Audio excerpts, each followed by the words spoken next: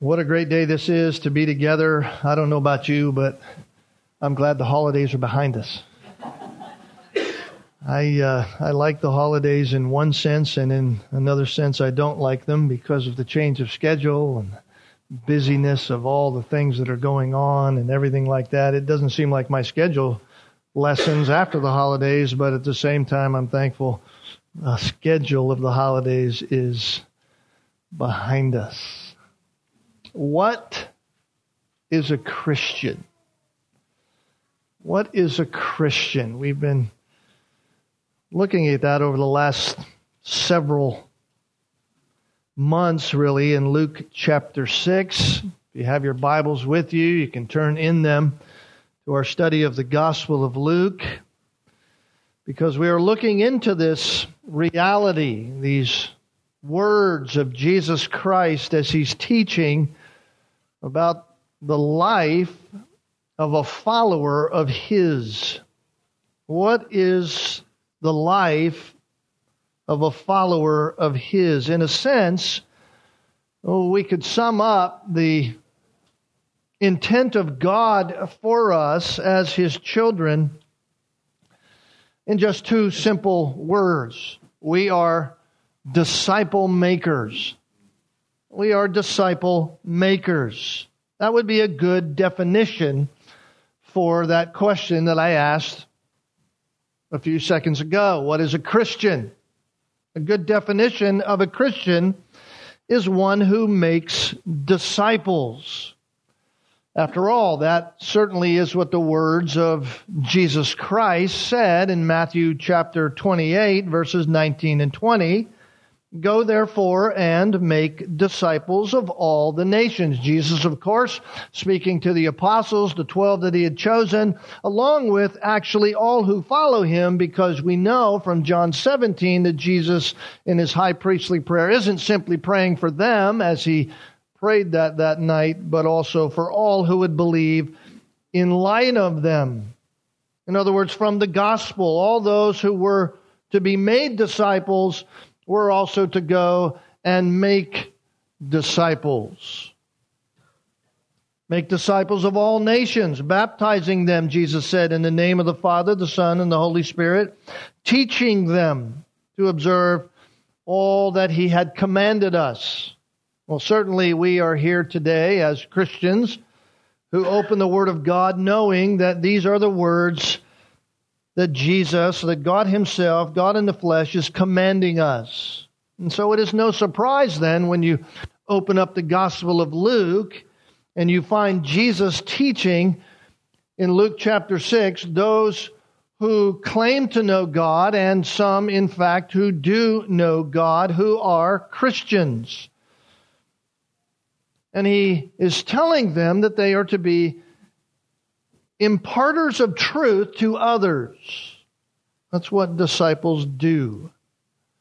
Disciples relay the truth that we know.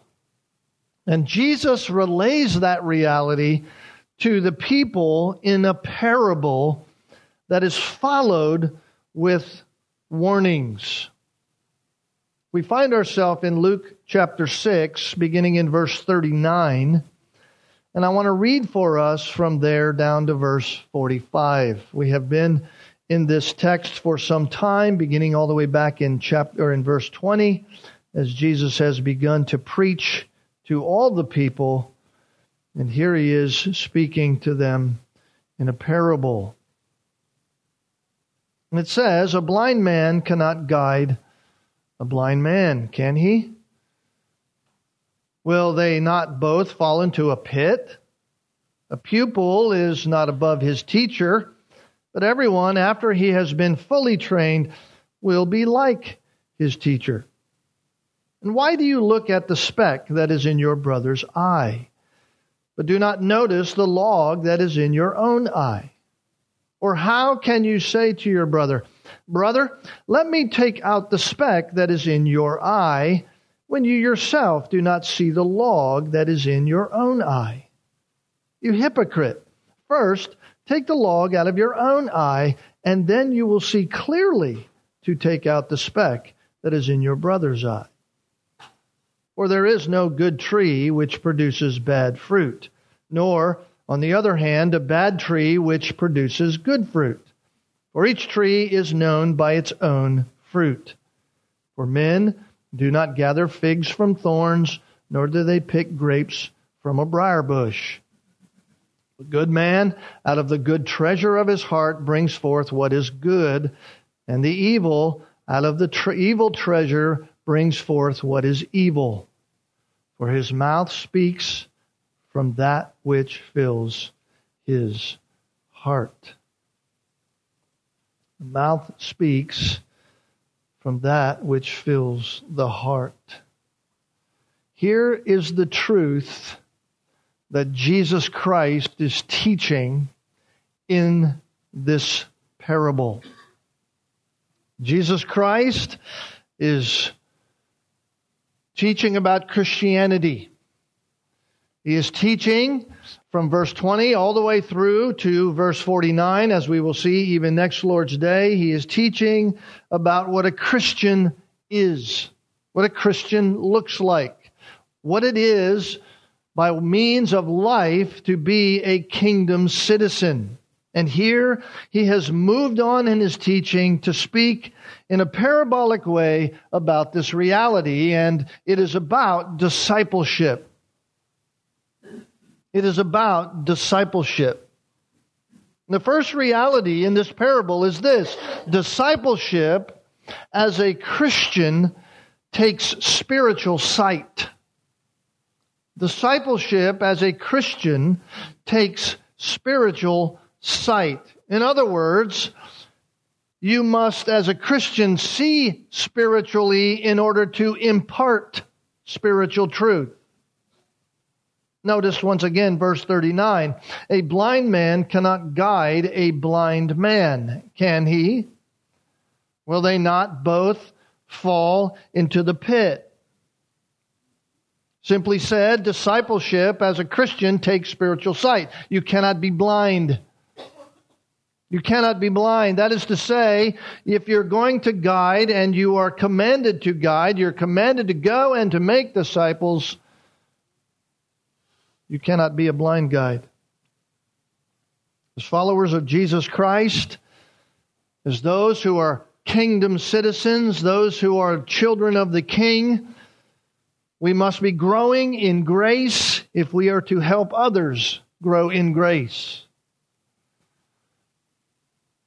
We will not be fulfilling, we will not be doing, we will not be carrying out the command of Jesus Christ as His children to do as we ought to do if we are not growing in grace.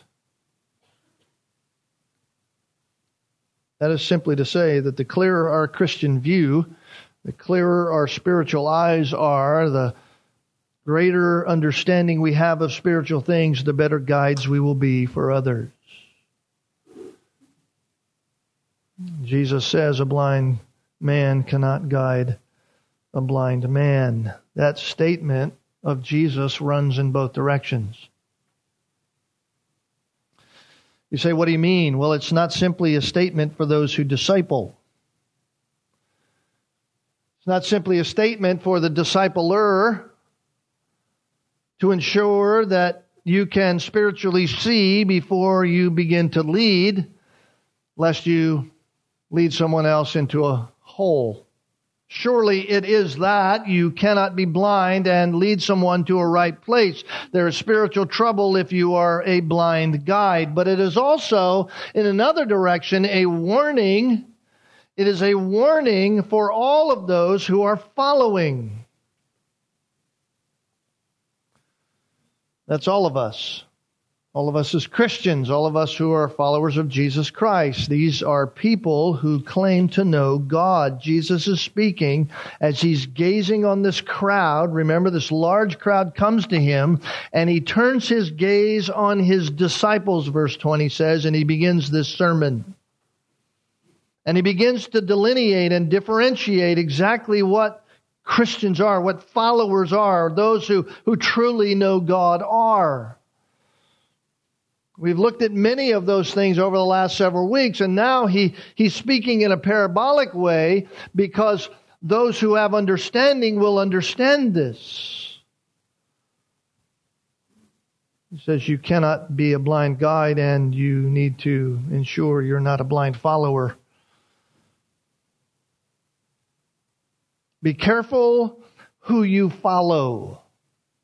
Be careful how you lead, but also be careful who you follow, because if you are undiscerning about who it is that you are following as a Christian, who you are influenced by as a believer, the result can be spiritual disaster.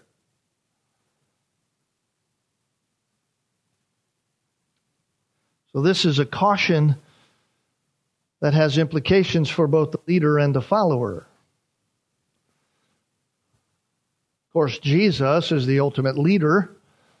The Pharisees were self-appointed in one sense in their way toward God. They believed they were headed toward God, and Jesus Christ is certainly poking his finger in their eye in the hearing of all of the people. Be careful who it is you follow.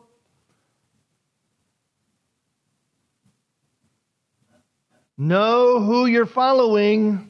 Spiritual disaster awaits. The better the vision of a discipler, the better the result in the end with those who follow, the better the disciple will be if he has a discipler who can see. And also be careful who you follow, because the end result could be destruction. So how is it then that our vision is made clear? How is it that we can avoid this caution, this warning on both sides, the discipler and the disciplee? Well, there's only one answer to that, and that is through understanding the Word of God. Through understanding what the Bible means by what it says. It is the Spirit of God that leads us in all truth, John 16 verse 13 says.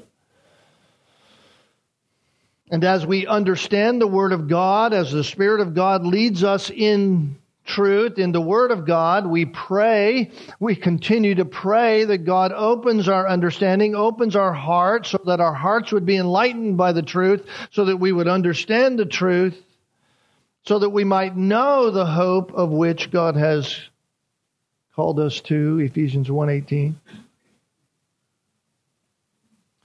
And so to maintain spiritual vision, we as Christians must meditate on the Word of God, right?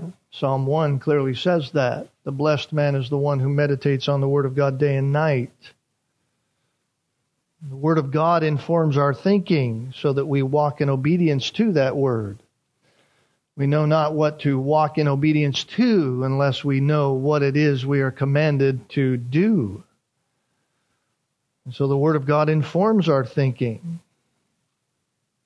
And so it is the Bible that is the educator.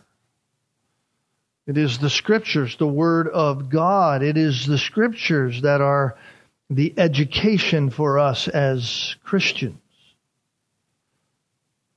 Truth be known, many Christians are tired of education. Many claim to know Jesus Christ. Many claim to have the desire to follow God, to be of the Christian world, to be within evangelicalism as you might know it in our modern day, and yet we seem to be so tired of the education. Why would you say that, Pastor? Because very often we don't go to the Word of God. Sadly, there are times, beloved, when I come in here on a Tuesday morning and I find that there are Bibles that people have who have left their Bibles here at the church after Sunday. They're here sitting on the same seat they sat on Sunday morning.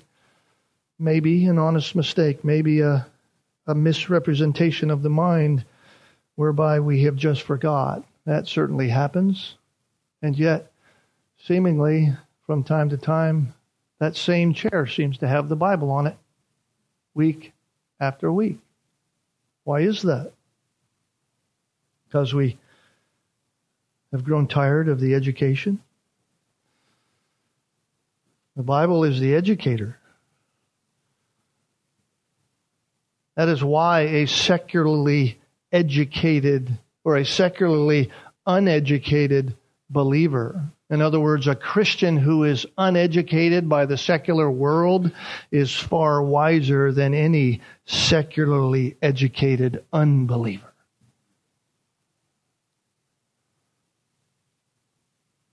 You say, really? Is that true? Yeah, Psalm 119, verse 98 through 101 clearly says that to us. Listen, your commandment makes me wiser than my enemies.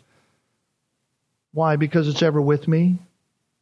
I have more understanding than all of my teachers. Why? Because your testimonies are my meditation. I understand more than the aged. Why? Because I keep your precepts. My enemies don't know what I know. My teachers don't know what I know. Even the elderly don't know what I know, the psalmist says. Why? Because I have been under the education of the Word of God. The secular world has nothing to offer us, beloved, by way of education when it comes to the things of eternity. Only the Word of God does. So spiritual sight is necessary for the Christian. What is a Christian? A Christian is someone who has spiritual sight, and they are growing in their spiritual clarity in that sight. The Christian has spiritual sight because the Christian is to be a disciple maker. And spiritual sight comes from the Word of God that enables the Christian to spiritually see. So Jesus says, first of all, be careful that you spiritually see, and be careful who you follow. It's a cry for discernment. Christians are discerning. Number two, discipleship as a Christian takes being spiritual example. The Christian is a disciple maker. If we are defining that, what is a Christian question by that reality, that a Christian is a disciple maker, then discipleship as a Christian takes being a spiritual example. Notice verse 40. A pupil is not above his teacher, but everyone after he has been fully trained will be like his teacher. This is very fascinating to me. When Jesus was walking this earth, being a student of a teacher was everything. In fact, we saw that somewhat in the study in about Elijah and Elisha this morning in 1st and 2nd Kings, as they had students, prophets, the sons of the prophets following them, and there were schools for the prophets. Being a student of a teacher was everything. Why? Because in those days, particularly in the New Testament days where there was limited prophecy, if not prophecy at all, was gone, there 400 years before John the Baptist came. But there was no readily available bank of resources for theological understanding. There was no available public libraries and schools. It wasn't just you could go downtown and get your library card and have access to the microfiche or whatever else there was. So your literary reality was basically non-existent. Your learning came from a teacher, an actual physical person that would teach you. And so for someone to claim to be above his teacher was to be a claim of utter arrogance. And so when Jesus says here in verse 40 that a Christian will be like his teacher, pupil's not above his teacher, but everyone after he has been fully trained will be like his teacher. When Jesus says that, he is saying that a Christian needs to model spiritual maturity. be a spiritual example, just as Christ is that to these people. Just as the Pharisees were not that to these people. In other words, what we are in our lives, beloved, those who follow us, they will become. Let me say that again. What we are in our lives, those who follow us, that they will become. Hence the reason, even in verse 39, he said what he said. Don't be a blind guide. That is to say that there are few things more important for us as Christians than living an authentic Christian life. Being like the Master. What are small flaws in us, in our lives, will become big flaws in our disciples' lives.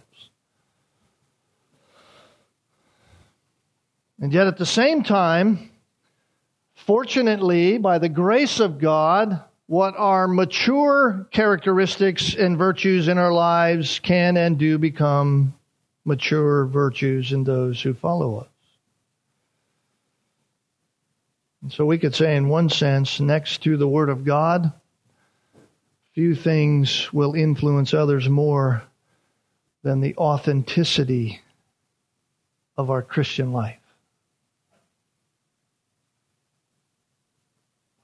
Jesus said in Matthew chapter 5, verse 16, "Let your light shine before men in such a way that they may see your good works and glorify your Father who is in heaven." Let your light shine before men in such a way that they may see your good works. In other words, be authentic. Be authentic. So the Christian is a discipler. Therefore, ensure that you are growing in your spiritual sight and be careful of your spiritual example. Be careful of your spiritual example. Because know this, certainly you are following someone and you will be like them, and those who are following you certainly will be like you.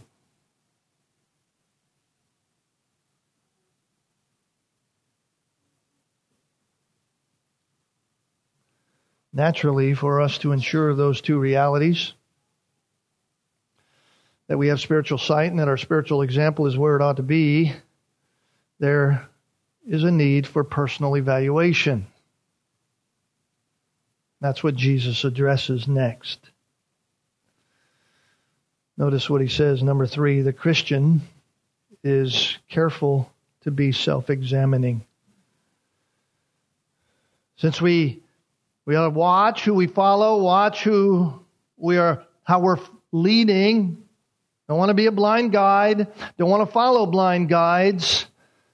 And therefore, those who follow us will be like us, and we will be like those whom we follow. We better be self-examining.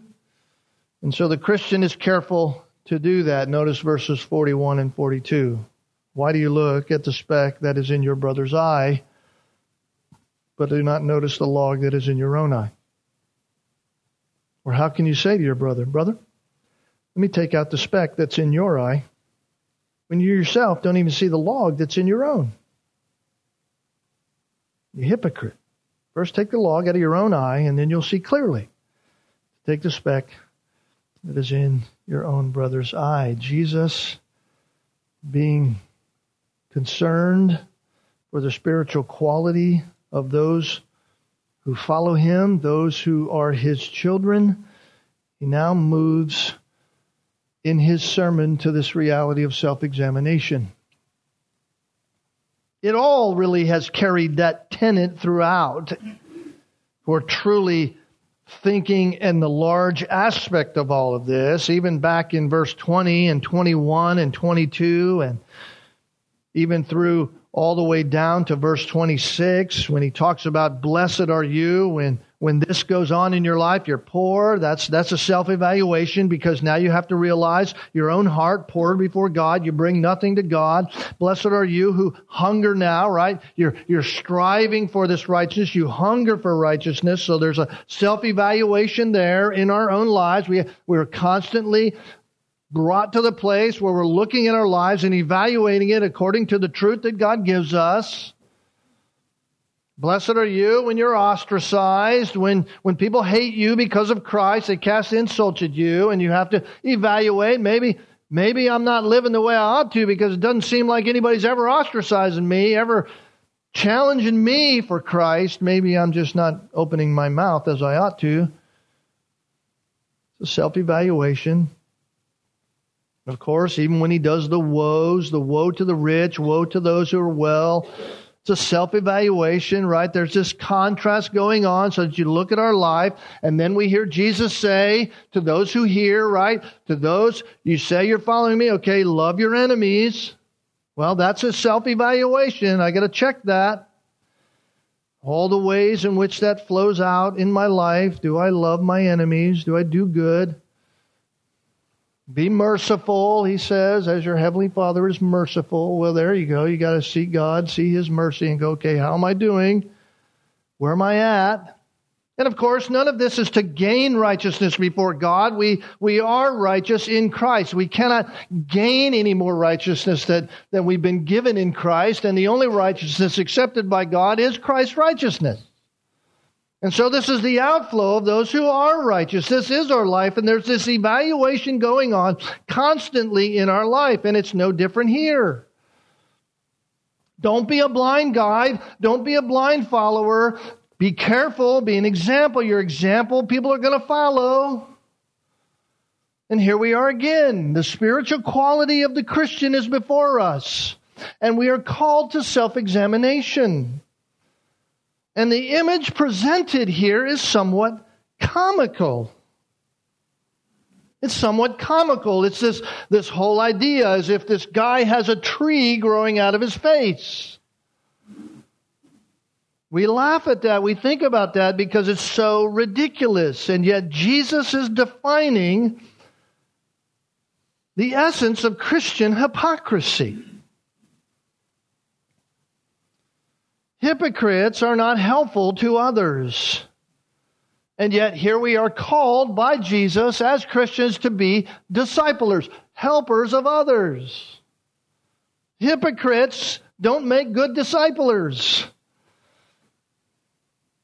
But what is helpful to others is for us as Christians, us as children of God, to continually have our own lives being submitted to the scrutinizing light of the Word of God, and then our spiritual vision will not be clouded by the ignorance to our own sinfulness.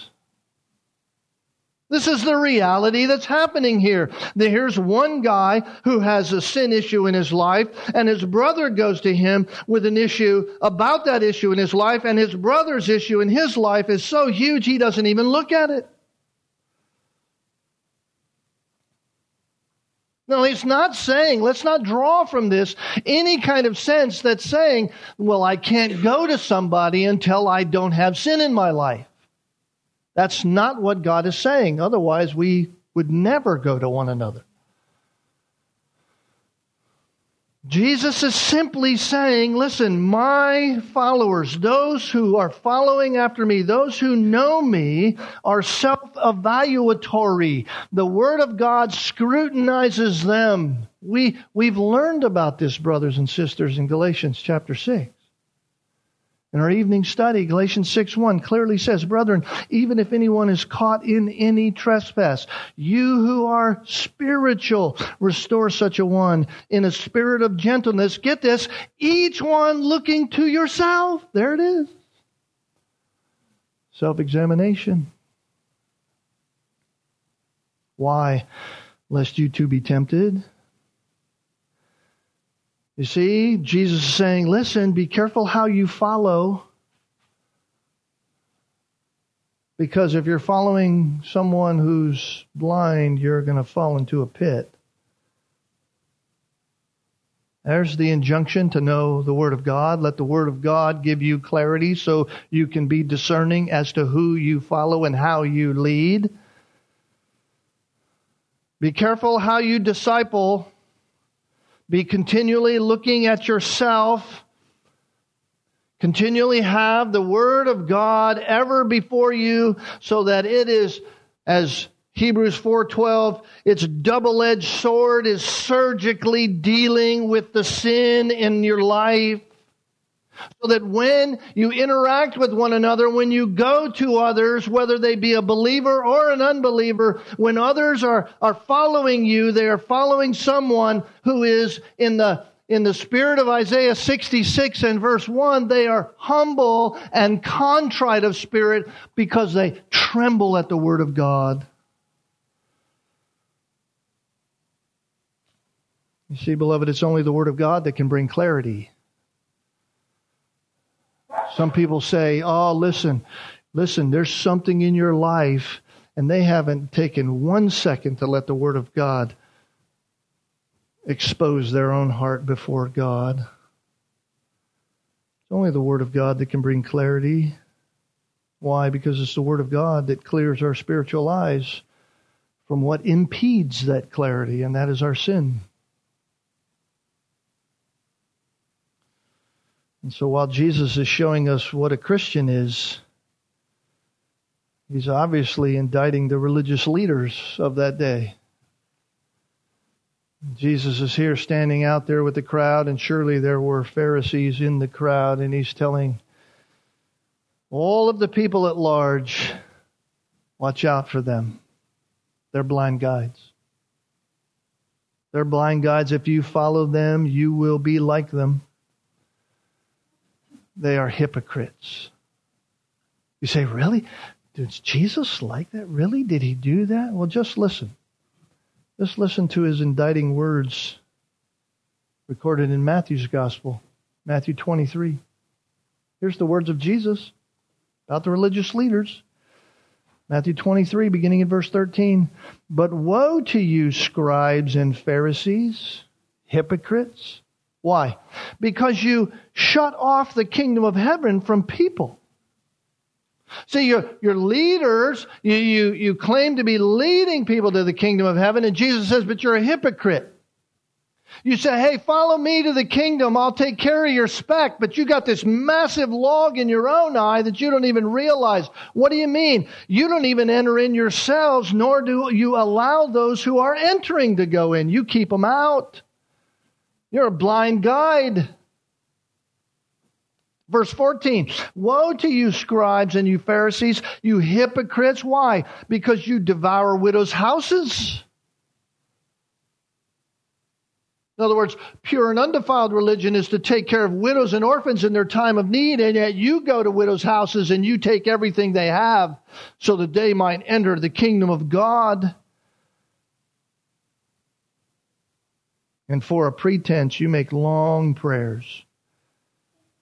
Says, you know what? You will receive greater condemnation. Verse 15, woe to you, scribes and Pharisees, hypocrites. Why? Because you travel around on the sea and the land. Why? To make proselytes, you go and say, come. You need to be part of us. And when they come to you, you make him twice as much a son of hell as yourself. You don't hear much preaching like that today. What's a Christian? Well, according to Jesus, the one whom we follow, a Christian is a discipler. Christian, as a discipler, is careful to have spiritual sight, careful to be a spiritual example, careful to be self-examining. Number 4, the Christian is careful to be rightly discerning. The Christian is careful to be rightly or even rightfully discerning.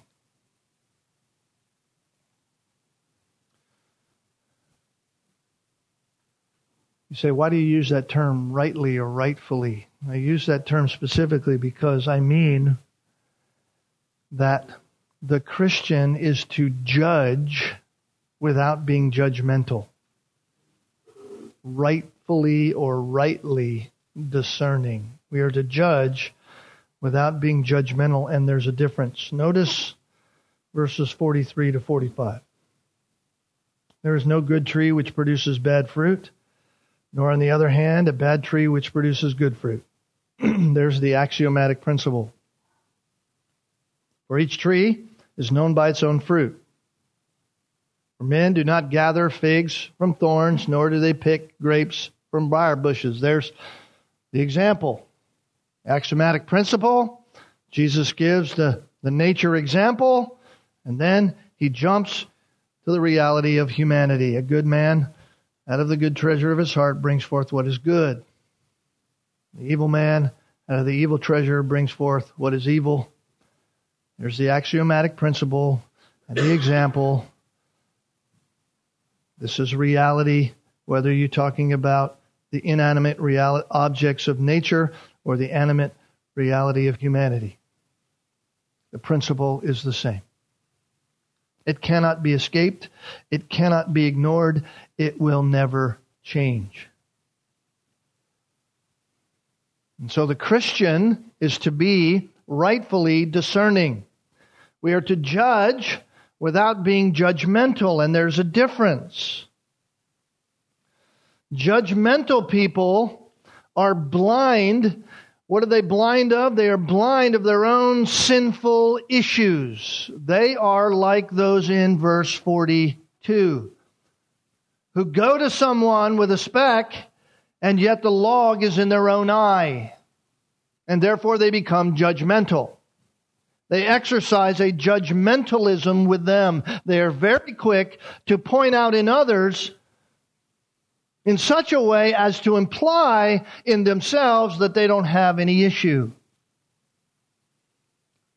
Being judgmental is self-righteous. And in doing that, those who are judgmental are intrinsically hypocritical. That's why Jesus uses that term in verse 42, you hypocrite. This is part of why the Apostle Paul said in Romans chapter 2, verses 21 through 24, where he said, you then who teach others, do you not teach yourself? You see, there's the blind guide. There's the teacher issue. There's this reality of what we are becomes who others will be. You preach against stealing. Do you steal, he says? You say that one must not commit adultery. Do you commit adultery? You who abhor idols, do you rob temples? You boast in the law. You're one who boasts about doing the things of God, and yet you dishonor God by breaking the law. He says that's why it's written, the name of God is blasphemed among the Gentiles because of you. God is dishonored by your life. Your Christianity is not authentic. You're a hypocrite. Strong words from Paul. Particularly since he's writing to his fellow Jews who weren't practicing what they preached, particularly the Jewish leaders. And so they were hypocritically judgmental. Even in the opening words of Romans chapter 2, the exhortation is the same. Be careful in your judging. In other words, discern rightly. Be careful in your judging. And so the point isn't that Christians should never make judgments. Sometimes we hear that, and sometimes we even get that in our minds. Oh, no. Listen, you can't judge me. You ever heard that? Exactly. Somebody's listening. Right? Don't make judgments. That's what people say. You can't judge me. I remember years ago when I was in Ohio pastoring, we disciplined some young gal out of the church for adultery and leaving her husband and several different things. And she wrote a letter, Matthew 7:1, thou shalt not judge. I thought, well, that's interesting.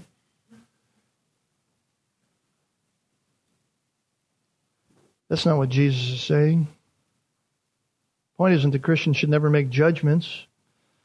The point is that we shouldn't be judgmental in our judgments. Right? In other words, be discerning, but don't be judgmental in your discerning.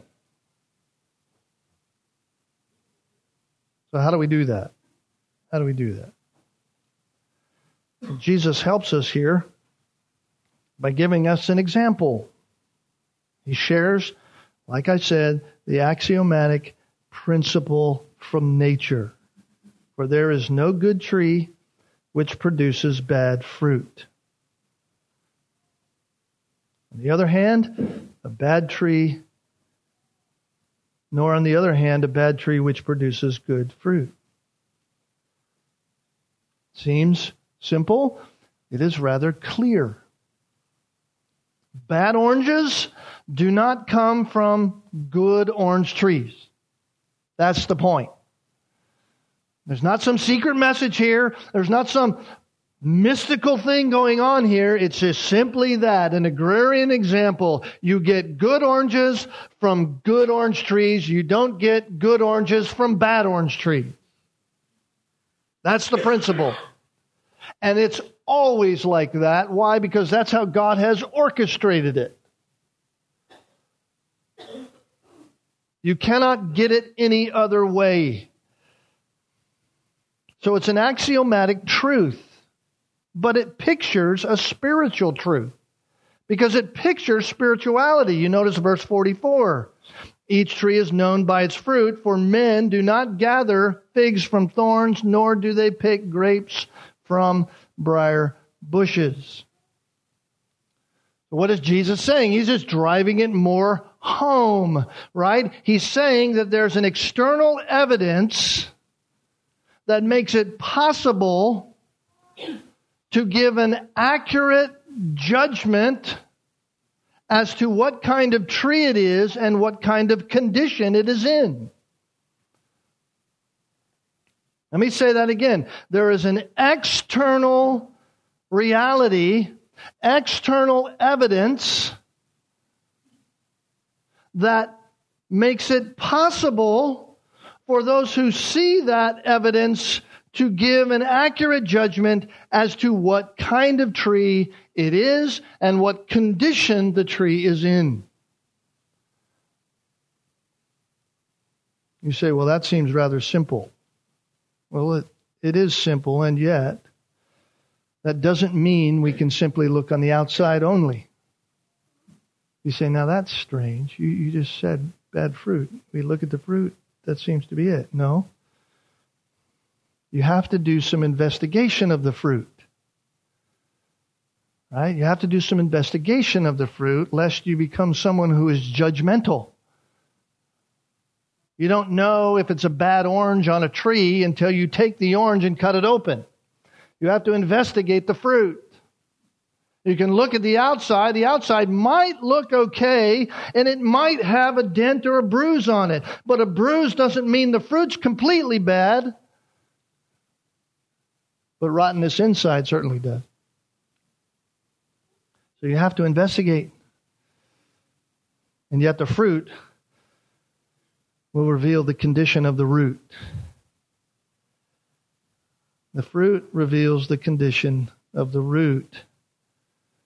And so with that being the case, Jesus makes the human connection. Human connection to the picture becomes understandable when we understand the axiomatic principle from nature and the picture from nature. Notice what he says. The good man out of the good treasure of his heart brings forth what is good, and the evil man out of the evil treasure brings forth what is evil. Tree produces fruit. So here's the clarity with which discerning judgment can be made.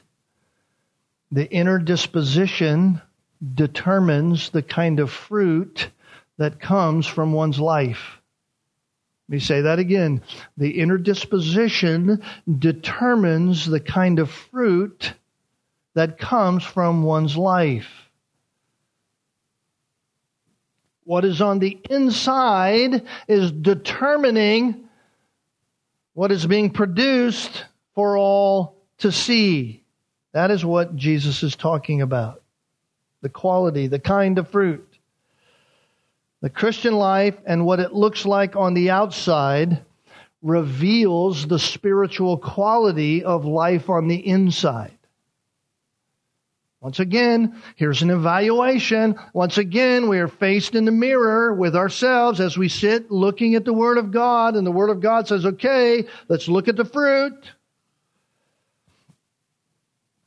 You say, why is that true? Because a person, those who even claim Christ, we see it all the time in evangelicalism, a person can attempt all kinds of external veneers. They can try to staple fruit on their life. They can try all kinds of things on the outside that might appear as good quality fruit.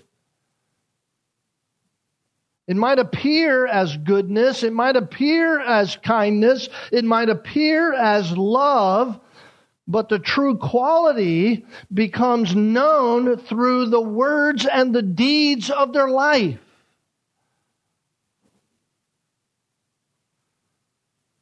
More prominent than anything, it comes through their words. You say, really? Yeah, look at verse 45. For his mouth speaks from that which fills his heart. Jesus is primarily focusing on the words. That is to say that Christians are known by what comes out of their mouths. We're known by what comes out of our mouths. The Bible tells us in James 1:26, if anyone thinks he's religious and does not bridle his tongue, but deceives his own heart, this person's religion is worthless.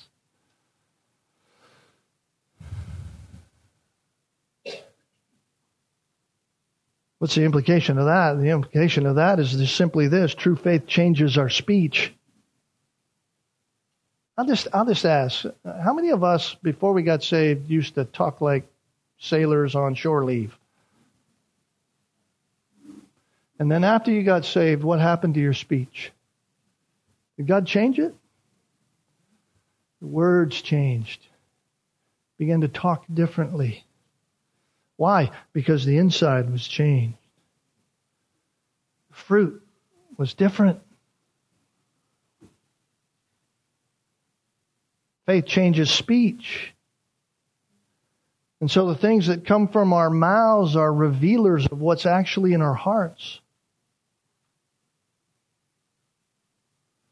When our words are ungodly, when our words are graceless, when our words are caustic, when we are judgmental and condemning, guess what?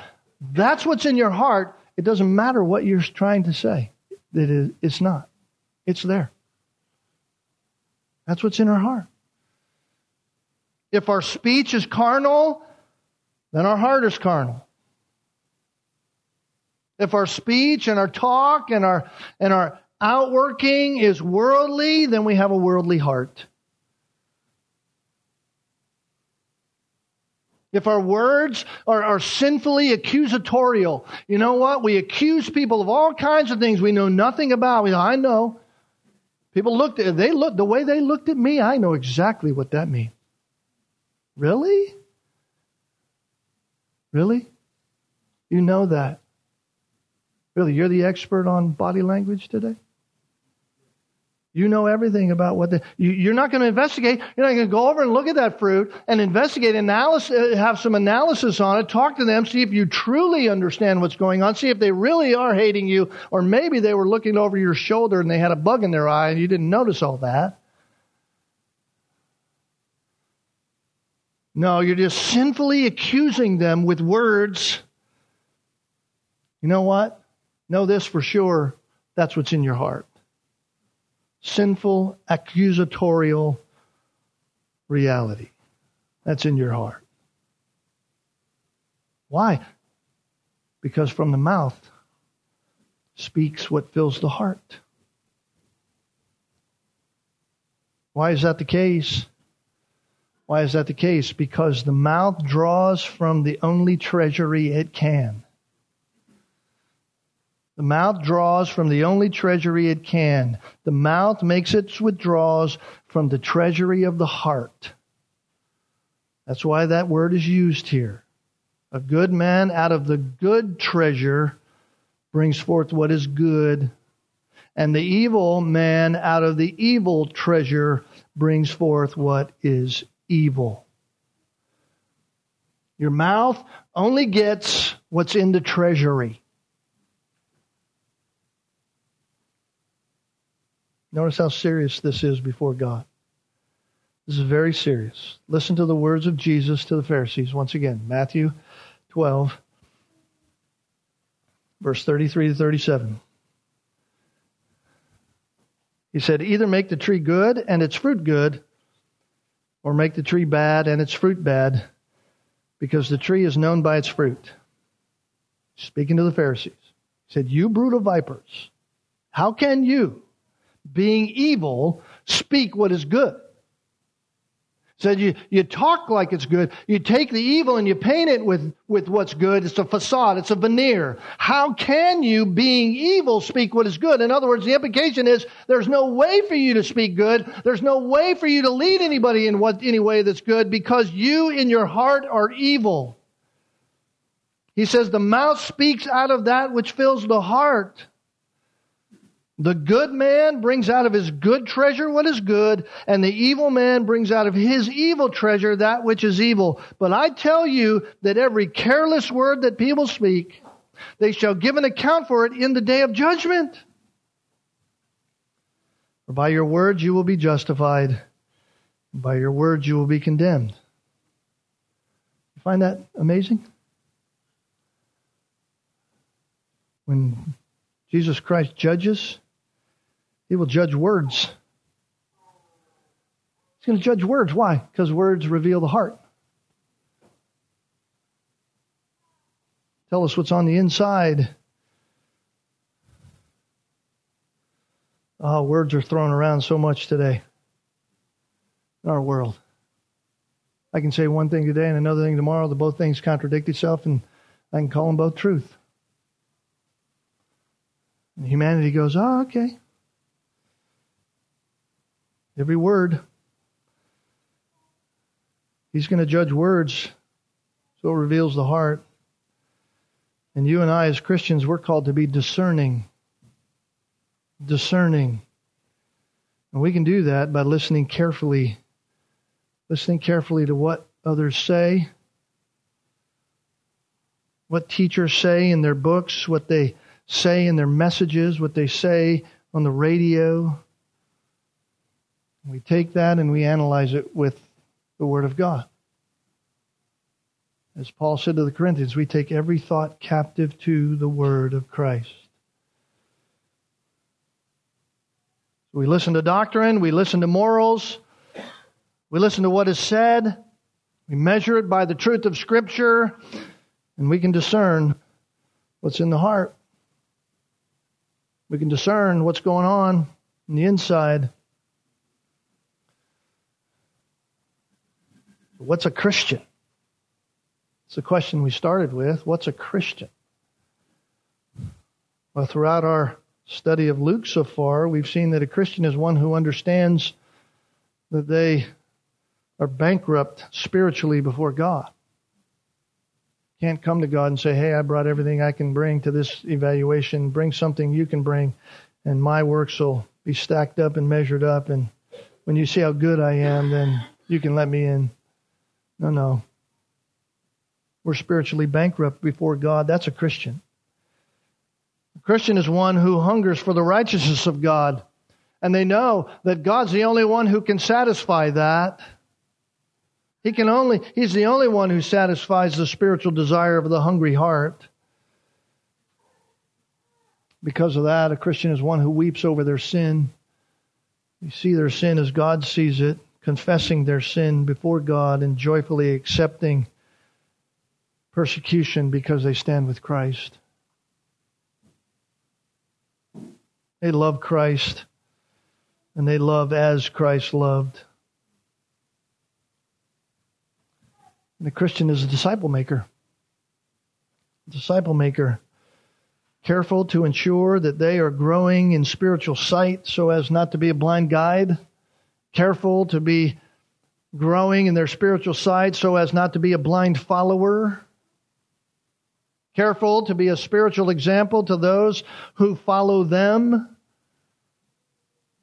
Careful to examine their own life under the light of God's Word. Each and every moment they go to the Word of God and God just fillets them with His sharp sword. Careful to rightfully be discerning.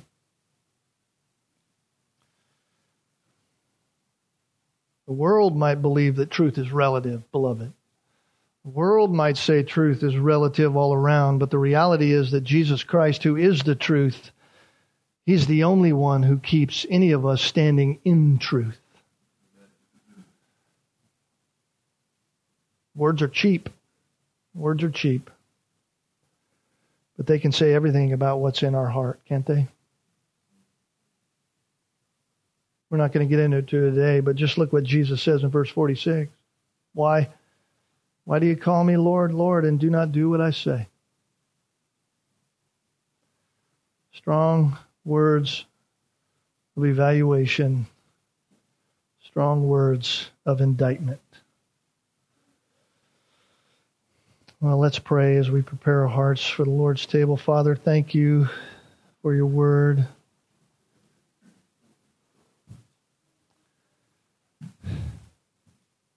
Lord, I trust that this morning has been faithful to you and your character, to who you are and the nature of your word in our life. Certainly, the false teachers of the day were leading many, many astray, and Jesus had come along out of grace and mercy simply to show them the truth, to authenticate the reality of who He was by what He did, what He said. Matthew's gospel tells us that the people marveled at what He said, for He spoke as one who had authority.